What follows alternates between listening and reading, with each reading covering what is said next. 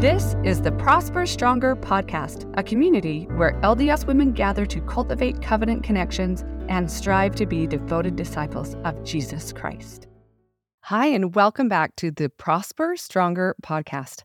I am so happy today to be discussing the talk from Sister Emily Bell Freeman from October 2023 General Conference. This is the talk she titled Walking in Covenant Relationship with Christ. And as soon as I heard it, I knew we had to talk about this on the podcast, not just because she talks about covenants, but because she has such a beautiful way of doing it. And she did something that I think is so powerful in sharing with us her reason for walking the covenant path. So I won't spend a lot of time today. Hopefully, you can take some time yourself to dive into this talk and really, truly study it. There are just beautiful, beautiful pieces here that she has done a wonderful job of incorporating.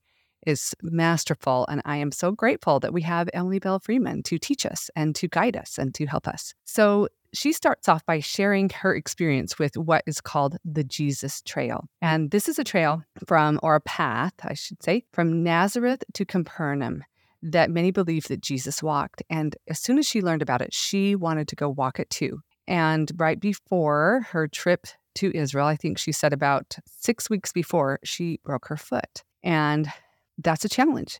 If you've been over to the Holy Land, to Israel and the surrounding area, it's kind of a rocky place. It's hard to get around. You have to be able to navigate quite well as you walk. And many people bring walking sticks. It's dirty. It's uneven. These are not beautifully paved paths that we often find in our national parks and in many of the places that we traverse here. And so I kind of understood when she was worried about being able to walk it. And what a beautiful story she shared, how she was willing to try. She had the fortitude, and she calls herself stubborn. And so she got off the bus, and the tour guide was like, I don't think you can do this. She said, yes, but nothing's going to keep me from trying. And I love that because really that's all we can do in this life. I know that years ago, I was Young Women's president, and we were doing a fundraiser, hosting a Valentine's dinner, and I had probably honestly bitten off more than I could chew and taken it all on myself to do the major portion of it, including making almost all of the food. And although most things went well, there were still some things that didn't, and I felt really unsatisfied. I felt like I had failed. And my wonderful, marvelous, amazing counselor, Mary, said to me near the end of the evening, she said, Elizabeth, nobody tries harder than you. Now, Mary was somebody that I looked up to so much. I still do. She's just someday, I would love to have her join us and love to share some of her story with you. Talk about some really hard things in her life. Just an amazing woman. And when she said that to me, I actually was not in a place to receive it properly. I took it as if she was confirming the fact that I had tried and failed and that it hadn't gone as well as we'd hoped. And even though I look back now and I'm like, actually, it went fine. You know, it wasn't perfect, but it went fine.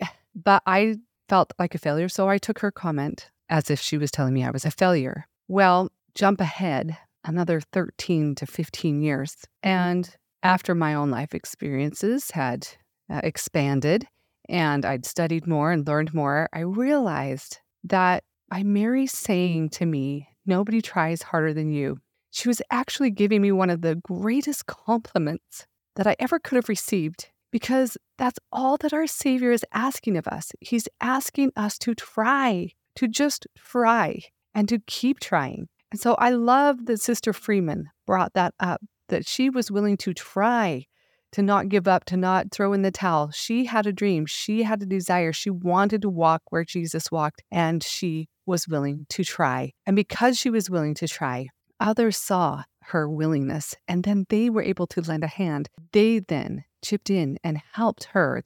She said the guide's name was Maya, and she took a thin string and tied it around her knee scooter handle or something on the knee scooter and helped pull her through the Jesus Trail, and then continued to do it throughout the rest of the trip. And her nephews also helped. I loved that when we try and people see we're trying, then they're willing to reach out and help us, and we can do the same for them. And so I just love this idea of trying that Sister Freeman shared with us. One of the other pieces that I really love is that she said something that hit me as soon as she said it. Her quote was in reference to her guide. She said, "I love her for that, for believing I could walk the trail broken."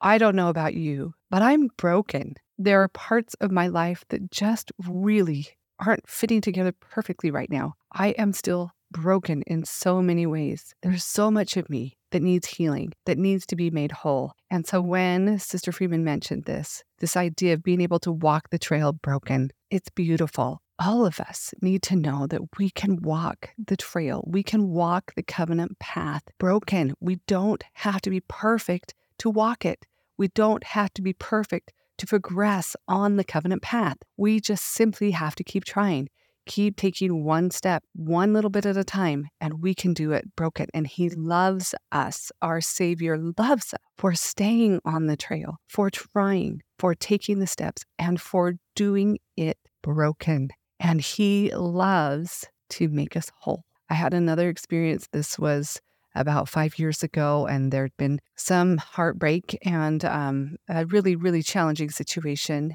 And I went to sleep with a completely broken heart. And not only that, I had been speaking with my bishop. I was at a point, this situation had brought me to a point where some very serious decisions needed to be made that would impact my future, my children's future, my husband's future, everything. And one of the things I realized that night and that I had talked with my bishop about is he asked me about miracles. And I finally had to admit to myself that I was broken. My belief that there were miracles for me was broken. I even said to him, yes, 100%. I believe that God is a God of miracles.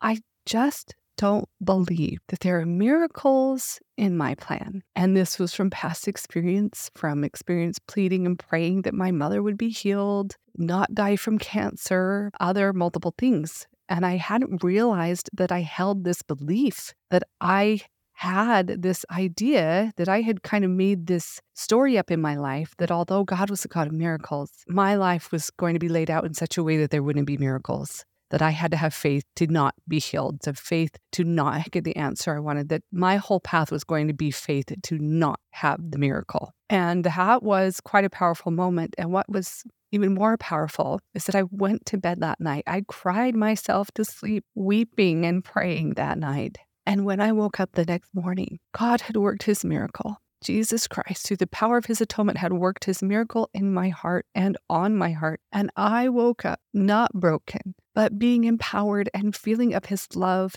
and my heart felt whole, even though nothing about the situation had changed. I truly felt like He had gone in, the Savior had gone in, and He had taken all the pieces of my heart and put them back together and Scotch taped them so that they all fit. And I knew that no matter what happened, I was going to be okay. We were going to be okay. I didn't know what okay looked like, but He had fixed my broken heart. And He had shown me that there are miracles in my life if I choose to see them. I will forever be grateful for that experience. And since then, I have seen many more experiences that have testified and helped me understand that miracles aren't always huge. Miracles come in many, many ways. And He is a God of miracles. And I am still broken in many ways, but I fully trust and know that through the atoning power or through the enabling power of our Savior's atonement, He will heal us. He loves to heal us. He loves to make us whole, and we will not be broken forever. So we can walk the trail broken and know that we will be made whole as we continue to walk the covenant path, the Jesus trail. And one of the other things that I love that she said in the talk that pulls it all together, she said that those who helped her, her guide, her nephews and everything, helped her accomplish something that she could have never accomplished on her own. And that is also what our Savior will do. Just like Nephi, who says that when God gives us a commandment, He will not do so without providing a way for us to actually fulfill that commandment, to accomplish the thing that He has commanded us. So I love that idea that He will always help us do what we can't do on our own. It's okay to accept that we can't do it, but to turn to Him and know that He will help us. So then, and I wish we could spend 1,000 hours on this talk, but I hope you will spend the time yourself. Not 1,000 hours, of course, but some of the time. Anyway, she goes on to talk about examples of people that were called of God and who felt blinded, who needed help, the help of the Savior, people like Enoch. And she said that we are, like Enoch, invited to walk with God. We are invited to walk with Him, that Heavenly Father and Jesus Christ want us to walk with them, and that we can always turn to them. Yes, we will have challenges on our path, and that is okay. That's part of life. But if we continue to walk with Jesus Christ, He will help us along every step of the way. So I love this vision and analogy, this idea of walking the path. And then she takes it to and applies it to the covenant path. Now, this is a phrase that President Nelson introduced to us, and I know we've been hearing it a lot. And I hope it never becomes something that is minimized simply because we use it frequently. I adore this idea. Years ago, when my youngest was baptized, I felt inspired to give a talk, and it was about the covenant path before we even had this name for it or this term for it. And it's just such a beautiful, beautiful principle. And I love how she talked about the covenant path, that we all start by walking it. We don't have to run. We don't have to skip. We don't have to bike. We just start by putting one foot in front of the other, by making and keeping those covenants that we make, starting with the one at baptism. I love it. And then she also reminds us that a covenant is like for Jacob. So another story that she tells, she calls it the 5-figure promise that Jacob made with Heavenly Father, or Heavenly Father made to Jacob when he chose to enter into a covenant relationship with God. And the 5-finger promise is, first, I am with you. God says, I will be with you. Second, I will keep you safe. And President Nelson has told us this, that He will fight our battles. Not President Nelson, but Jesus Christ and Heavenly Father. They will fight our battles. They will fight our children's battles. They will fight our children's battles. They will keep us safe. Third, I will bring you home again. This is the Savior's redeeming power. This is the plan of salvation. This is their work and their glory to bring to pass the immortality and eternal life of each of us. They promise. They offer this to each and every one of us. They have the power to do it. Fourth, I will not leave you alone.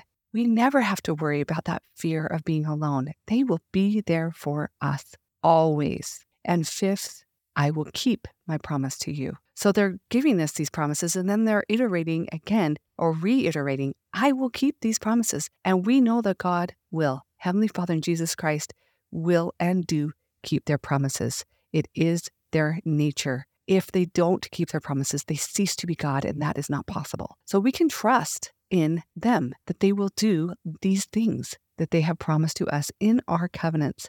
But it is our choice as to whether or not we will keep our end of the covenant. Will we do our part? And just like in the past episode of the podcast, as we studied 1 John, yes, the commandment is to love God. It's not because God needs us to love Him. It's because we need to love Him. Because when we love Him, then everything we do changes. And we choose to follow Him. And we choose to submit our will to Him. And we choose to fully trust Him. We choose to keep His commandments. This is true love. That is what we do. We keep His commandments. We choose God. We choose, just like Jacob did, in that moment, we choose to have a covenant relationship with God. And then Sister Freeman goes on to remind us that covenants are about relationship. She says, a covenant is not only a contract or about a contract, although that is important. It is about a relationship. And President Nelson said, the covenant path is all about our relationship with God. So, yes, conditions have been set and they need to be kept. We need to follow God's law. We need to keep the covenant as He has defined it. We don't get to change it. This is a contract that Heavenly Father has outlined. And when we choose to enter into that covenant, we are agreeing to all of those conditions. And we can't go back and change it. It's just like a contract in law. My husband's an attorney. You don't sign a contract and then a few years later decide, but I didn't like that part, so it really doesn't matter that I signed it. Right? You can't do that. A covenant means we keep our promise just as He keeps His promises to us. But the beauty of it is that He is there to help us every step of the way. Just like the guide helped Sister Freeman, Heavenly Father and Jesus Christ are there to help us every step of the way along the covenant path. We do not have to travel it alone. We don't have to overcome everything alone. President Nelson has taught us we can turn to him. Jesus Christ will help us overcome the world because he overcame the world.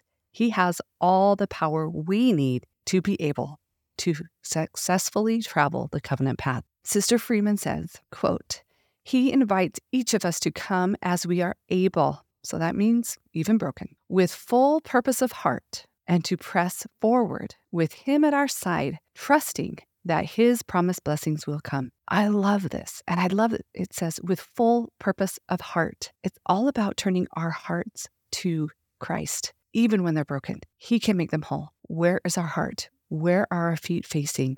Where are we looking? Are we turned fully to Christ? And do we have a covenant heart? We know he will be with us and he will help us. The choice is ours. Thank you for joining the Prosper Stronger podcast today. We hope that you have felt inspired and empowered. If you enjoyed this episode, please subscribe to our podcast and share it with your friends and family. I also invite you to join me at prosperstronger.com, where you will find free resources to help you grow and learn, as well as join in our discussions where we go deeper into some of the things that we talk about here on our podcast. Remember that you are loved and cherished by Heavenly Father, who wants you to prosper and thrive. Until next time, may you continue to cultivate covenant connections with God, with others, and with yourself, and find strength in the gospel of Jesus Christ.